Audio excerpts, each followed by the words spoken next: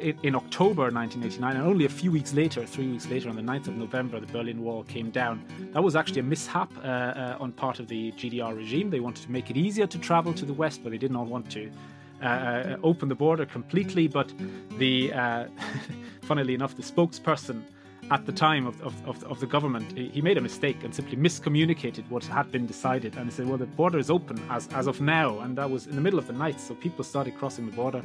And we all know the pictures. So, and that was the beginning of the end. So it's 9th of November 1989. 3rd of October 1990, reunification happened. So it was not even 11 months later.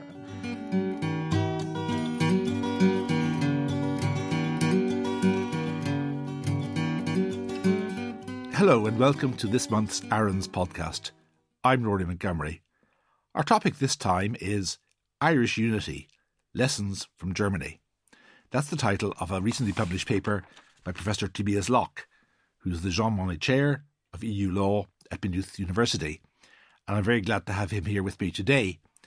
And also with me is Professor Aoife O'Donoghue of Queen's University Belfast School of Law. So you're both most welcome. Tobias, maybe you could kick off by just telling us a bit about the scope of the paper and the questions you were trying to ask and answer in it. Well, yes. Hello. What I've been trying to do is I wanted to provide a legal analysis, and I wanted to provide a comparative legal analysis for two reasons. The first is I'm a legal scholar, so I can't tell you very much about the politics or the economics of unification, but I can tell you something about processes and legal questions. And the second reason is that I'm German, so I thought I should probably contribute to the debate from that angle, and so that and that also explains perhaps the limitations of the paper. I mean, there are so many themes that one could explore, also in a comparative perspective between Ireland and Germany, the economics, the social security questions, institutional questions, all of those things, but I can really only speak about law, and perhaps that is something I should mention. I mean, I do mention issues that the key problem certainly, or the key challenge with Irish unity would of course be what to do with the unionists in Northern Ireland, and obviously Germany doesn't give us an example or give us a solution for this, and because I'm only a lawyer, I can't really dwell on about it. So I mention it as an issue, but I can't provide you with any solutions for it. And that is, of course, a bit disappointing maybe for some who might read the paper, but I hope that the paper nonetheless shows some of the challenges and some of the things that need to be thought about purely from the point of view of uniting two jurisdictions with the end result of having a functioning legal order and a functioning state at the end of it. And that I hope I was able to do. Yes, absolutely. You certainly did in my view. And as we were agreeing earlier, questions of process in diplomacy and politics can be almost as important as questions of substance. Maybe just for our listeners, you might, and I'm asking you to fit the proverbial quart into the pint pot, would you give us a very quick sort of recapitulation of the different stages of German unification, which occurred very rapidly, as one recalls? Yes. So, I mean, as most listeners will probably know, I mean, Germany was divided after the Second World War into East Germany, it was German Democratic Republic, GDR, which was a socialist state, and West Germany, which was the Federal Republic of Germany, the name that the country still has. That's the official name of Germany, Federal Republic of Germany, or West Germany, as it was called, which was, and is a Western-style liberal democracy, very much influenced by American and British, and to a lesser extent, perhaps French ideas of how things should be run. Now, in the summer of 1989, or throughout the summer of 1989, GDR citizens started leaving the GDR. They couldn't do so directly, but what they did is they went on holidays in other Eastern states, Hungary in particular, but also the Czech Republic, and they were able to cross the border to the west from there because these states started opening up their borders. And that led to a mass exodus of citizens, as hundreds of thousands of people left the GDR that way, usually younger people, the ones that were still actively involved in employment and all of that. So that provided a challenge to the GDR. And that was then coupled with the so-called Monday demonstrations, which started in Leipzig. So every Monday, people used to come together and challenge the regime. And they said, we are the people. That was their slogan. Wir sind das Volk. We are the people. And they were asking for reforms. I mean, a more democratic GDR. This then led to the resignation of the long-serving chief of the state, Erich Honecker. And in October 1989, and only a few weeks later, 3 weeks later, on the 9th of November, the Berlin Wall came down. That was actually a mishap on part of the GDR regime. They wanted to make it easier to travel to the West, but they did not want to open the border completely. But funnily enough, the spokesperson at the time of the government, he made a mistake and simply miscommunicated what had been decided. And he said, well, the border is open as of now. And that was in the middle of the night. So people started crossing the border. And we all know the pictures. So, and that was the beginning of the end. So it's 9th of November 1989. 3rd of October 1990, reunification happened. So it was not even 11 months later. So what happened in between was a cascade of events and negotiations and trying to pull things together at lightning speed, really, when you think about it. So Helmut Kohl, who was the Chancellor of West Germany, leader of West Germany, announced very quickly at the end of November his own 10-point plan, which was largely words, but it led the way towards reunification. I mean, at the time he spoke of a confederation of the two German states, which is interesting because, that changed very quickly to, reunification. But still, I mean, he set the pace. And that, of course, caught the GDR on the back foot. It also caught those in the opposition of the GDR, I think, on the back foot, those who wanted reform of the state, but they didn't want reunification. They wanted to stay in a socialist state, but that wasn't going to happen. So Kohl and his government realized, okay, we have to get a few things in place. Most important thing was negotiations with the former allies, Second World War allies, who still had some reservations as to German sovereignty. So they had to give their consent to reunification. Of course, they also had to make sure that the GDR stayed on the path of a peaceful transition rather than the military being called in. So it was very important to get the Soviets and keep the Soviets sweet, which they were able to do because Gorbachev was in power. Again, his reign was not stable, which is important to remember. So maybe he would have, which might explain the speed at which all of this was conducted. So what happened then, next big step, was really that the first free elections happened, the first and only free elections of the GDR in March 1990. They resulted in the Christian Democrats, basically the mirror image of Helmut Kohl's party, and some coalition partners, broadly speaking from the center-right, winning the election, and they had won on a manifesto promise to effect German unification as quickly as possible. So that was the decision made for German unification as quickly as possible, and not going down the route of two German states and seeing how it goes, and having a more democratic socialist state in the east and the Western Germany that we know. Soon after that new government took office, soon after that, the European communities, as they were then called, at the Dublin summit, so here in Ireland, so Ireland had a role to play in all of this, agreed that unification could go ahead and that East Germany would automatically be part of the EEC, and certain things were agreed. We can get back to that later. And then the first important thing happened. There was a treaty on monetary, economic and social union. So what happened was interesting is that the economics preceded the politics in terms of reunification. So the first thing that was introduced into the GDR was the German mark, D-mark, at a very favorable exchange rate for East Germans, 1-to-1. They were able to. There was a monetary union in May 1990. There was also the introduction of market economy, which they didn't have, of course, and of the West German social security system. And then there were negotiations were ongoing between the powers, the four Allied powers from the Second World War, and the two Germanys on the one side, and then inter-German negotiations about the precise ramifications of how unification should happen on the other side. And all of these treaties fell into place in August and September, respectively, and then October, 3rd of October, that was the day of unity, and that was it.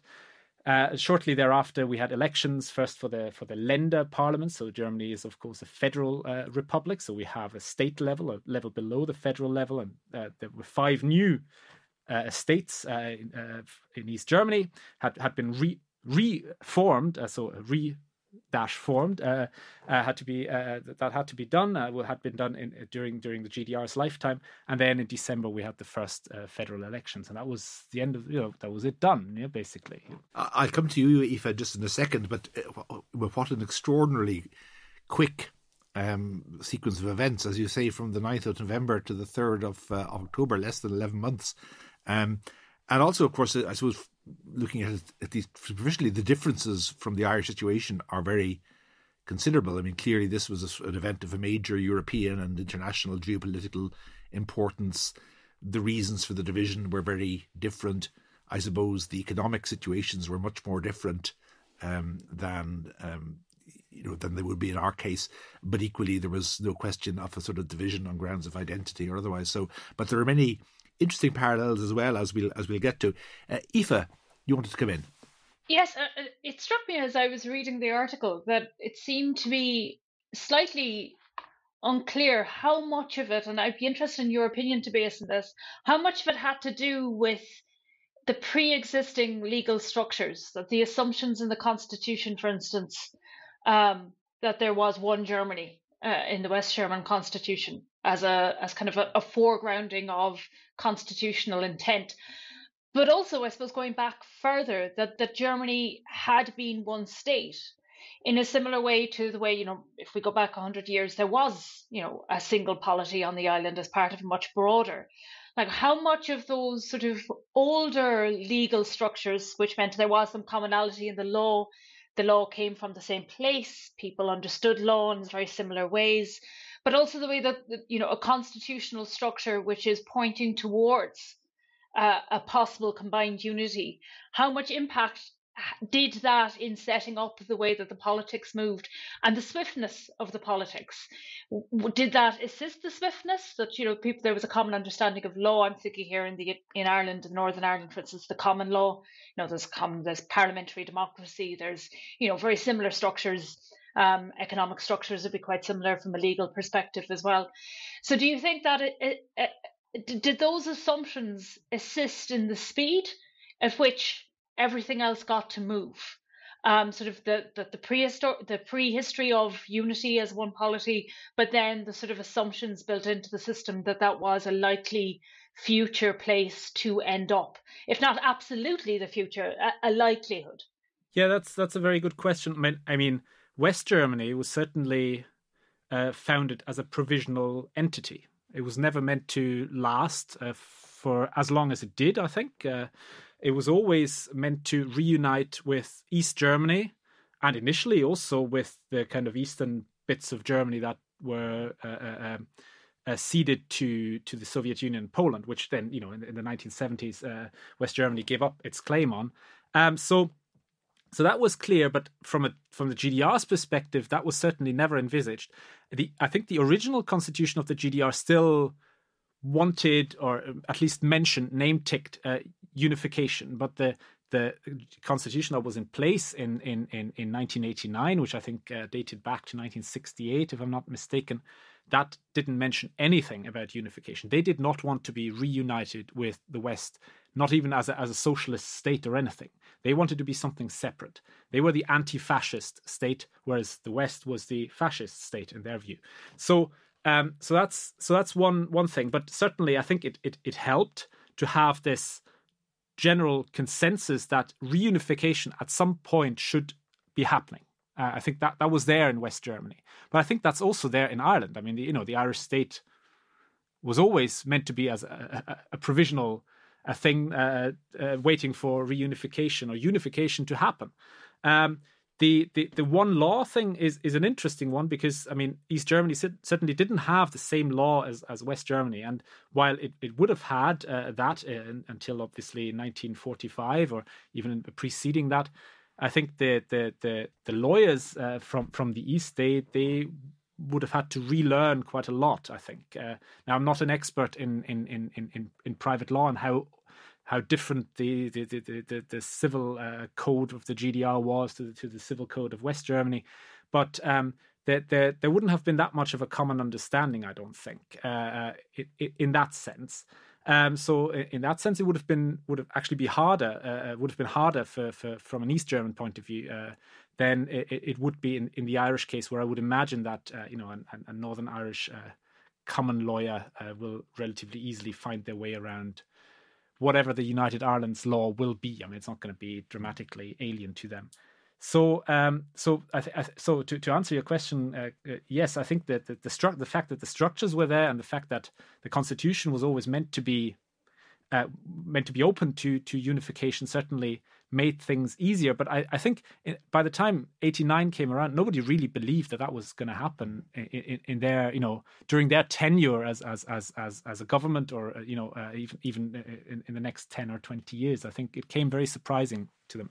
I suppose I should say here that I was it was not even a fly, maybe a tiny bug on the wall in April 1990, because I was at the European Council in Dublin Castle, which Ireland held because in those days there was a rotating EU presidency. I think at times we've tended to, especially in speeches and so on, claim more credit than perhaps we deserve. We happen to be the hosts rather than the organisers of the event. But nonetheless, it was a great achievement. And my colleagues in Foreign Affairs, who were subsequently ambassador to Germany, told me that it was always something they could reliably depend on in conversations with German leaders about the past. And in fact, Helmut Kohl, even into old age, was very, very emphatic about this whenever he met Irish colleagues. Clearly, Kohl's extraordinary speed owed a huge amount both to his own political instinct, I suppose, but also the very, febrile international situation. And I suppose he wanted to establish facts on the ground as quickly as he could. But maybe we can move on to talk a bit more about questions of phasing and timing. You've talked about the period up to October or up to December 1990 and the elections, and things were decided in principle at remarkable speed. But presumably not everything was fully tied down. Not every I was dotted and every T was crossed by then. No, it wasn't. So it's quite interesting to. I mean, it's perhaps boring for anyone who's not a lawyer. But for those of us who are interested in these kinds of things, it is quite interesting to actually look at those treaties, those two treaties that were concluded. The one on monetary, economic and social union, and then the actual treaty on unity. And I mean, obviously they're technically treaties concluded between two more or less sovereign states. But in reality, they were, of course, written by West German civil servants. And the lead on this was Wolfgang Schäuble. I mean, he was in charge of all of this as a political lead, and he's quite a decent lawyer. So I suppose he had some input in that as well. And they are written basically like legislation. So they're very, very, very thorough pieces. But also, what they do is they go through. So they used the structure of German ministries at the time, the portfolio of German ministries. So they went through those, and they basically looked at every piece of legislation that these ministries were in charge of, and they said, okay, this is going to enter into force here and there. Here we're going to have certain transitional, some phasing in and phasing out of GDR law. So I mean, a lot of GDR law was fairly inane politically, say family law or even some basic contract law would have been fairly inoffensive. And so they were phasing in and out certain GDR rules, first phasing in federal German rules and phasing out GDR rules. They used a technique of instructing the legislators. I mean, obviously in a federal system, you have two sorts of legislators. So they instructed the different legislators to pass legislation on certain topics with a certain policy steer, I would think, which of course can be done because this was an international treaty. So the Federal Republic later on was under an international obligation to transpose that obligation into domestic law. So that those are some of the techniques that they would have used, and so it's quite interesting to read this. Now, obviously, you have to be an expert in, say, social security law in order to fully appreciate what they had actually done. They were the techniques that they were looking at. So they decided certain substantive questions in those treaties. Others they shifted on to the legislators. Others still, they decided certain things should be phased in and phased out at certain points in time. So you can play with time a lot, I think, in these kinds of scenarios, and that they use to great effect, I think. I'll ask Aoife to come in a second, but Tobias, have you any idea how long did it take until all of the phasing in and phasing out was complete? At what point were the two Germanys, absolutely on the same footing across the different areas of policy and law that you mentioned? It took a very long time. Obviously, the beauty of having a federal system is you never have to be completely on the same footing. So that's quite nice. So there will still be certain quirks, perhaps in East Germany, that us Westerners don't know anything about. But as far as I know, up until, I don't know if I should have checked this ahead of this podcast, but for instance, East German civil servants were paid less than West German civil servants, even if they were employed by the federation. So even if they were federal employees. And that was particularly nasty if you were living in Berlin, because you could have been from the West and you were paid 10% more than the person next to you who was from the East. And I think that is still ongoing, as far as I know.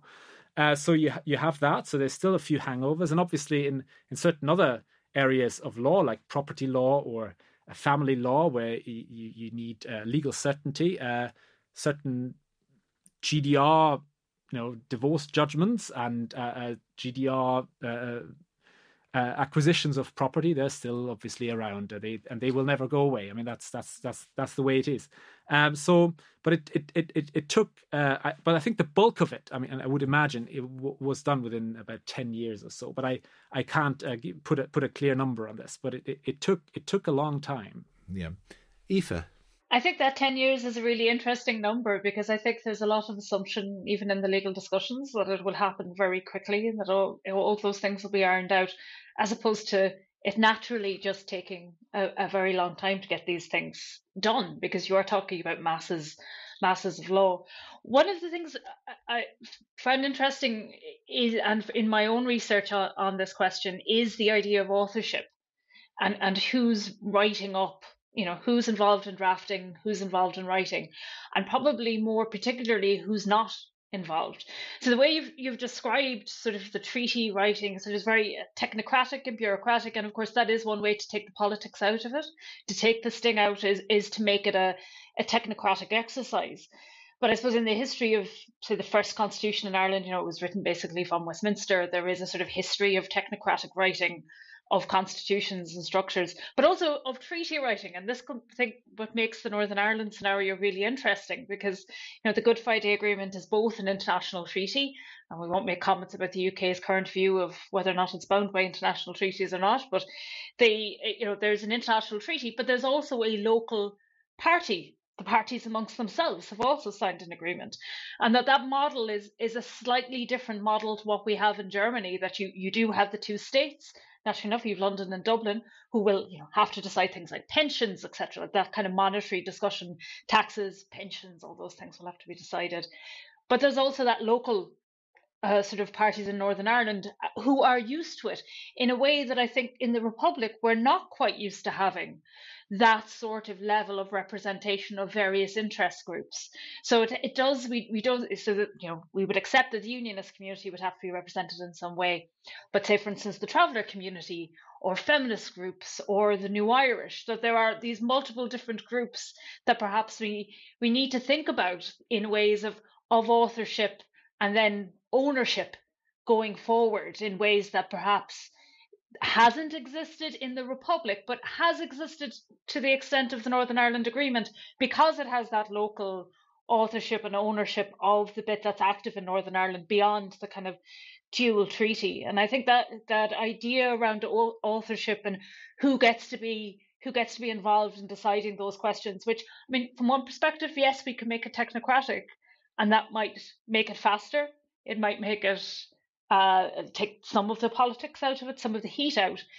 But at the same time, you also have that question of ownership and the need of ownership of this transition, which I think is probably a bigger disparity between Northern Ireland and the Republic than we've I think, hitherto understood in the idea of how these agreements will become to, if the discussion, or when the discussion, if and when it does start happening to a huge extent, or a deeper extent. Yeah, I think to me it's interesting, of course, is that I suppose Schäuble and his team, in a way, felt, and probably correctly, that they had a sort of a broad democratic mandate after the elections in the East, where the Christian Democrats had done so well. So it was two governments led by the same party, effectively, in the two parts of Germany. And was there any significant pushback to the kind of the process as it unfolded, or were some people simply, brought along by the desire for unity and a sense that it had to be done quickly and there was no point agonizing too much over it? No, well, there was some pushback, or there was some attempts at pushing back. So it is really interesting what Aoife is saying, and I think if I had to make recommendations, I would recommend trying to involve a broader set of people in making these decisions. They're really important, basic decisions about how the new state should function and what it should what aims it should pursue. So it's interesting in the sense that in the GDR itself, it all started as a grassroots movement. I mean, it was a peaceful revolution of sorts, but the grassroots was quickly supplanted by elites, Western elites, predominantly, and those grassroots, this kind of civil rights movement that there was, which was very much rooted in the churches, actually, because they were the only kind of free, semi-free spaces where people could assemble and have a frank discussion.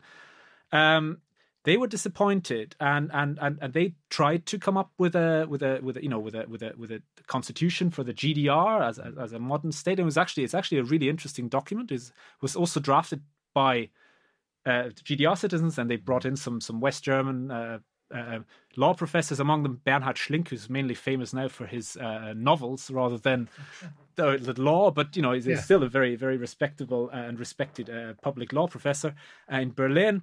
And so they drafted actually a very, very interesting constitution which had very modern rights. I mean, they were very progressive, but being very progressive for 1989, 1990. They had a right to die, and right to bodily integrity and right to bodily self-determination, those kinds of things that we might nowadays want to maybe put into a constitution. Not everybody, perhaps, but some of us.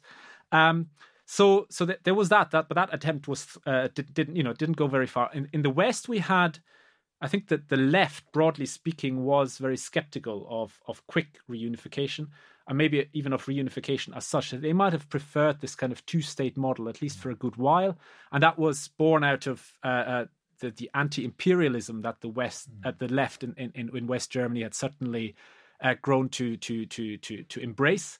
They did not want to go back to a greater Germany, Großdeutschland. They did not want to go back to German remilitarization beyond what was already there. That even was too much for them. They did not want this Germany be the dominant power in Europe, the biggest state in Europe, and so on and so on. So there was a lot of skepticism there. Not so much because they loved the GDR. They didn't really. I mean, the German Social Democrats were certainly no fans of the GDR, but they would have liked to have seen two Germanys, coexisting as cousins or brothers and sisters, rather than the quick reunification. But they lost the election. I mean, that was the end of that. In a funny way, when you talk about constitutional structures and even adaptation of domestic law, I mean, I can see analogies, imperfect of course, almost with the process of EU accession, that in a sense it's a question of one territory or one country essentially adapting itself to the structures and arrangements of others. In other words, it's not really a two-way process. Yeah. And I mean, so just to confirm, I mean, it was essentially a question of the existing constitutional arrangements staying in place, but with formerly East German members of the Bundestag and the 5 new Länder that you mentioned and so on. Yes, it was. And that was, I think, also an opportunity that was missed at the time. I mean, I think the basic law was relatively open as to how unification should be achieved. So there was this famous Article 23, which was the accession solution that was used actually in 1957 with the Saarland, which is a bit of Germany on the French border, which was under French control after the Second World War. That acceded to West Germany under basically being slotted into the existing structure. The question was that the right way forward for the GDR? And some people argue, no, we should be using Article 146, which was the final provision in the Basic Law, which said, well, the German people, this constitution shall remain in force until the German people, give themselves a new one by popular vote. So should there be a new constitution that was then approved by referendum? And I think one of the reasons Kohl was against it was because they quite liked the Basic Law. It had worked. It was the most successful constitution Germany had ever had. We had some bad experience with the Weimar Constitution, which was not a bad document, but it just didn't work. And so they were reluctant to let it go. It also suited the Christian Democrats in terms of its values and all of that. They didn't want to change things too much. They didn't want to have social rights and all this, the GDR legacy that one might have maybe wanted to include represented in the Constitution. They wanted the clear liberal or libertarian, almost Western orientation of the Constitution to be preserved. And it would have taken an awful long time to write a new Constitution, to have it debated, to have it voted on in a referendum. However, I think it would have given East Germans a sense of agency over the process. I mean, they were the objects of the process, but they were not really in the driving seat at all after they had voted in the first free elections in March 1990 to say yes to reunification as quickly as possible. But after that, they were very disappointed, and there was a lot of resentment on their part. Obviously, that was also because the economy didn't do as well as they would have expected. There was high unemployment, lots of change coming their way, and but there was a lot of disappointment, I think, also about the fact that they hadn't really been involved in the same way or in a way that they could have been. And if that had happened, maybe that kind of disappointment wouldn't have been there to the same degree. Who knows? I mean, obviously. Yeah, a topic which has come up more than once in this series and in the ARINS papers is the potential conflict between those things which absolutely have to be done in the context of constitutional change, those things which is almost certainly necessary or desirable to do, and then the wider range of other issues, often policy issues, whether how you organise the health service or policing, whatever it might be, which need careful study, but perhaps there isn't the same level of urgency or necessity to making the change. And this obviously, but the German approach, as you say, the West German approach was very much to forge ahead. Aoife? And I think a lot of that discussion about what we should talk about first or second comes back to the order in which things happen, and also I think presumptions about what might be problematic or not, because there is the model of slow change of the Constitution that, say, David Kenny talks about, or there is the Constitutional Convention. We, as a new, instead of talking about it as unification or reunification, talk about it as an entirely new polity. And then as a new group, as a new island, we then, and this comes up in Tobias's paper about there being a mandate to come back to things.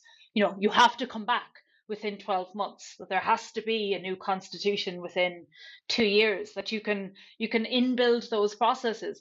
Because I think you've also got and I think this is across the island, a very constitutionally literate society, but I also think a lot of assumptions. So there's sometimes, I think, in these discussions could be assumptions about things like national anthems and flags and things, and an assumption that or the Irish language even, that there's an assumption that that's a problem without actually asking groups, is that a problem or is it not a problem? Or is in fact the health service?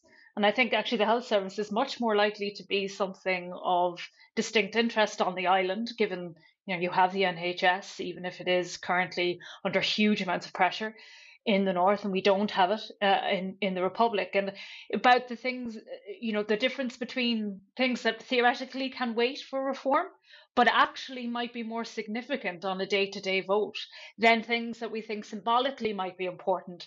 But in reality, people are probably a little less upset about, that we just assume that people are going to either want to keep something or definitely want to get rid of something, or even think about relationships with the Crown in England and how those relationships could evolve or change.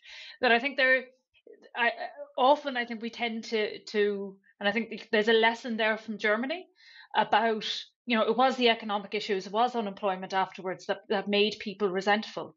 It was the bread and butter issues and probably less the symbolic issues that I think sometimes here in Ireland on both sides of the border, or even in the broader discussion involving Scotland and Wales and England as a sort of much broader discussion, which I also think needs to come in, how we'd relate to all different parts across the island, that also needs to be there. And I think it's interesting the way that Tobias talks about the sort of potential mandates towards the end of the article that you could put in about certain things have to be discussed within certain time periods afterwards in order for things not to be put on the long finger, which things that in fact in reality on a day-to-day basis may be very much of import to people, and less so sort of the constitutional issues, that the less, perhaps the symbolic ones, are the less important constitutional issues in reality. And I think that does come back to authorship as well, and who's involved in making decisions about what we should start with or not start with.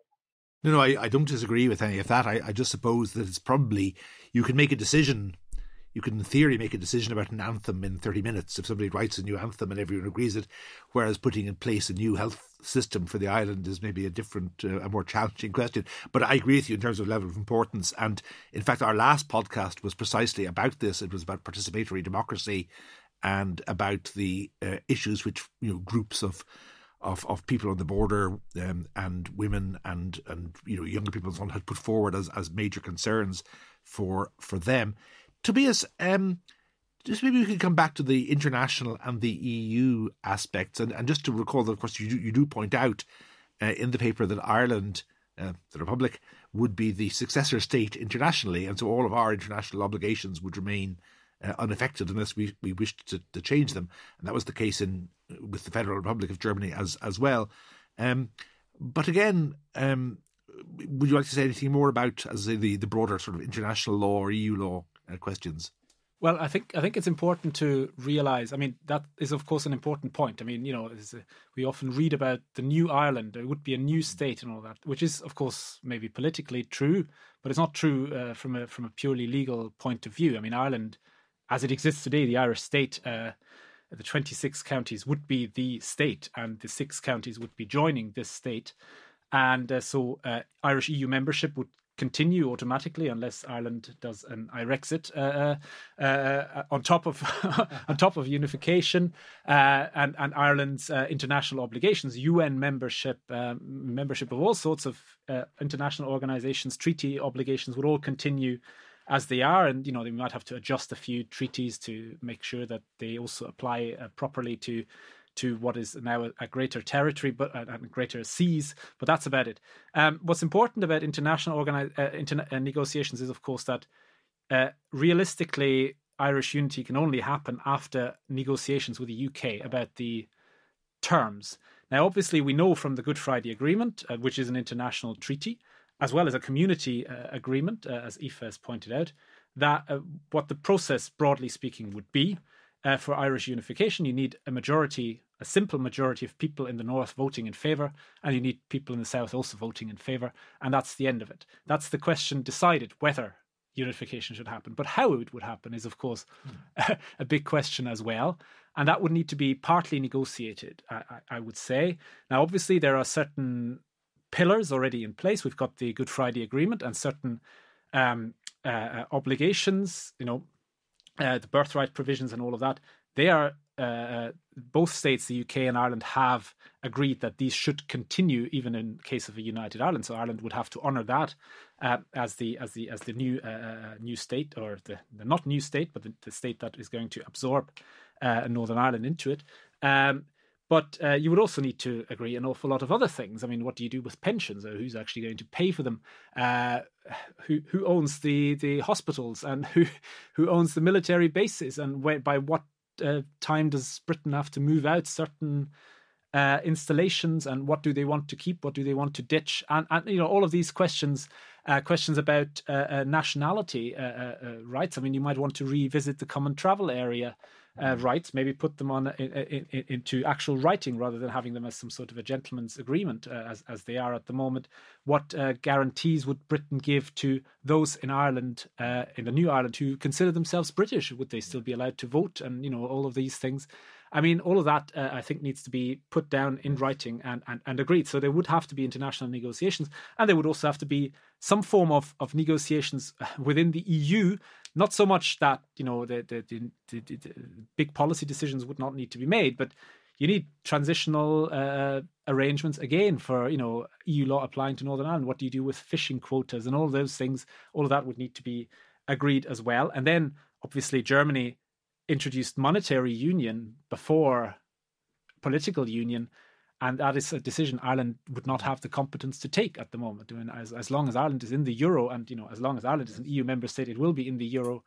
That is a matter that is for the EU to co-decide, at least. Yeah, that's true. And of course, there's also the question, I suppose, of a possible Irish obligation in regard to the UK national debt. That was in the Anglo-Irish Treaty of 1921, and there are other important issues as well.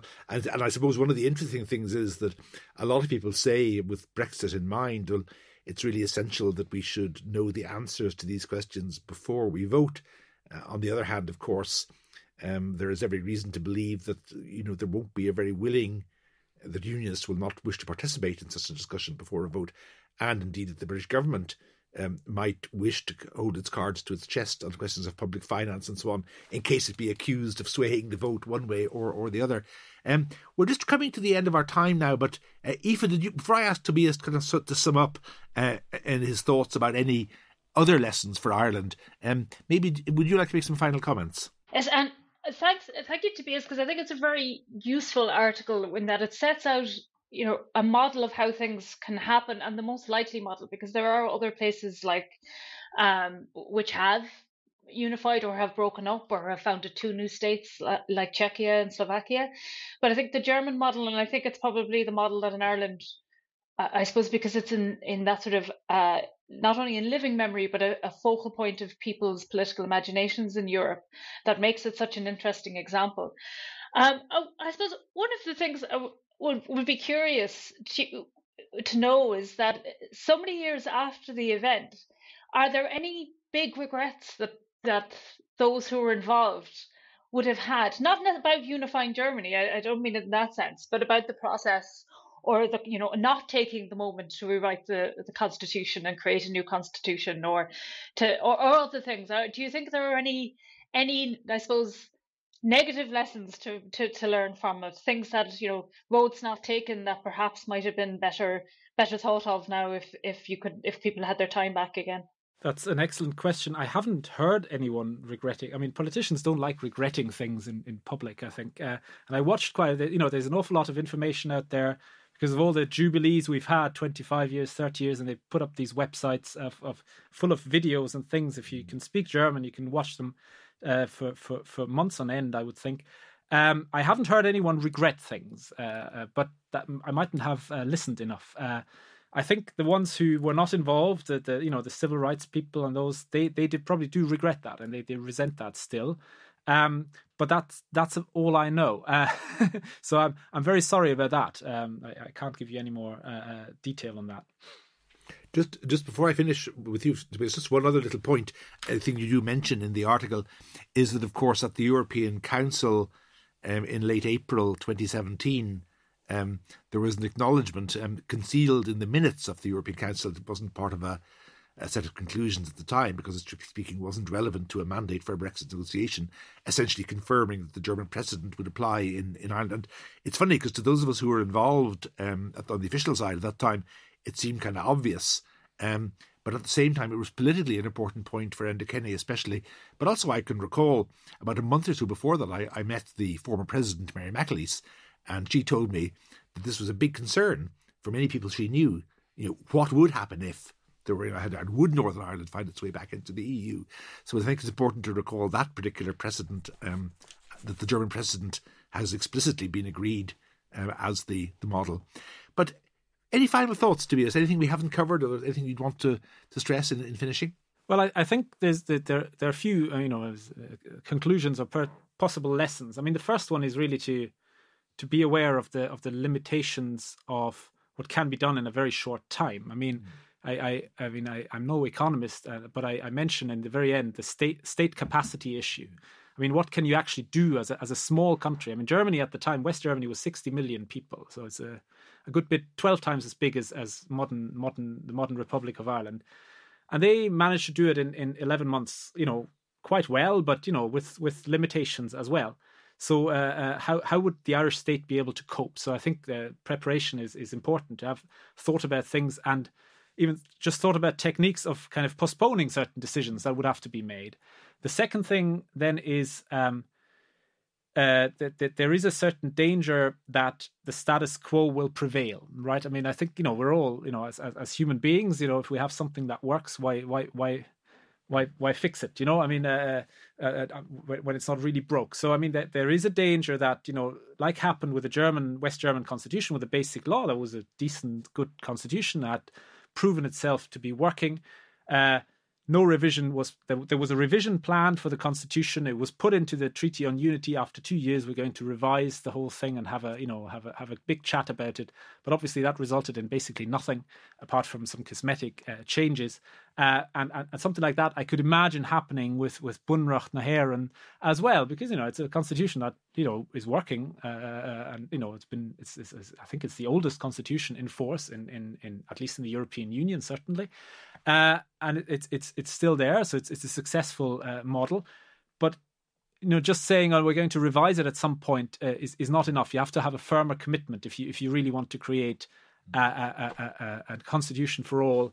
You have to have an expiry clause or something like that, so people have to actually react and do something about it. So I think having harder commitments, especially on reforms, especially if Irish unity would happen quickly. I mean, the way I would imagine it, but that's completely plucked out of thin air. You can't delay things forever. So I mean, a vote happens, and then you can't say, well, we're going to think about it for the next 10 years and then we'll come up with something. No, you have to deliver on the vote, and you can't lose that momentum. And, people would get very angry, obviously, those who voted in favour of it if it didn't happen. So I think you will have to work with, provisional arrangements, but, it's important to make sure that those provisional arrangements then don't become permanent arrangements unwittingly. It was just because we're too lazy or too busy to come up with something new. So, have firm commitments, have firm expiry clauses, and that will get people thinking about these things and acting.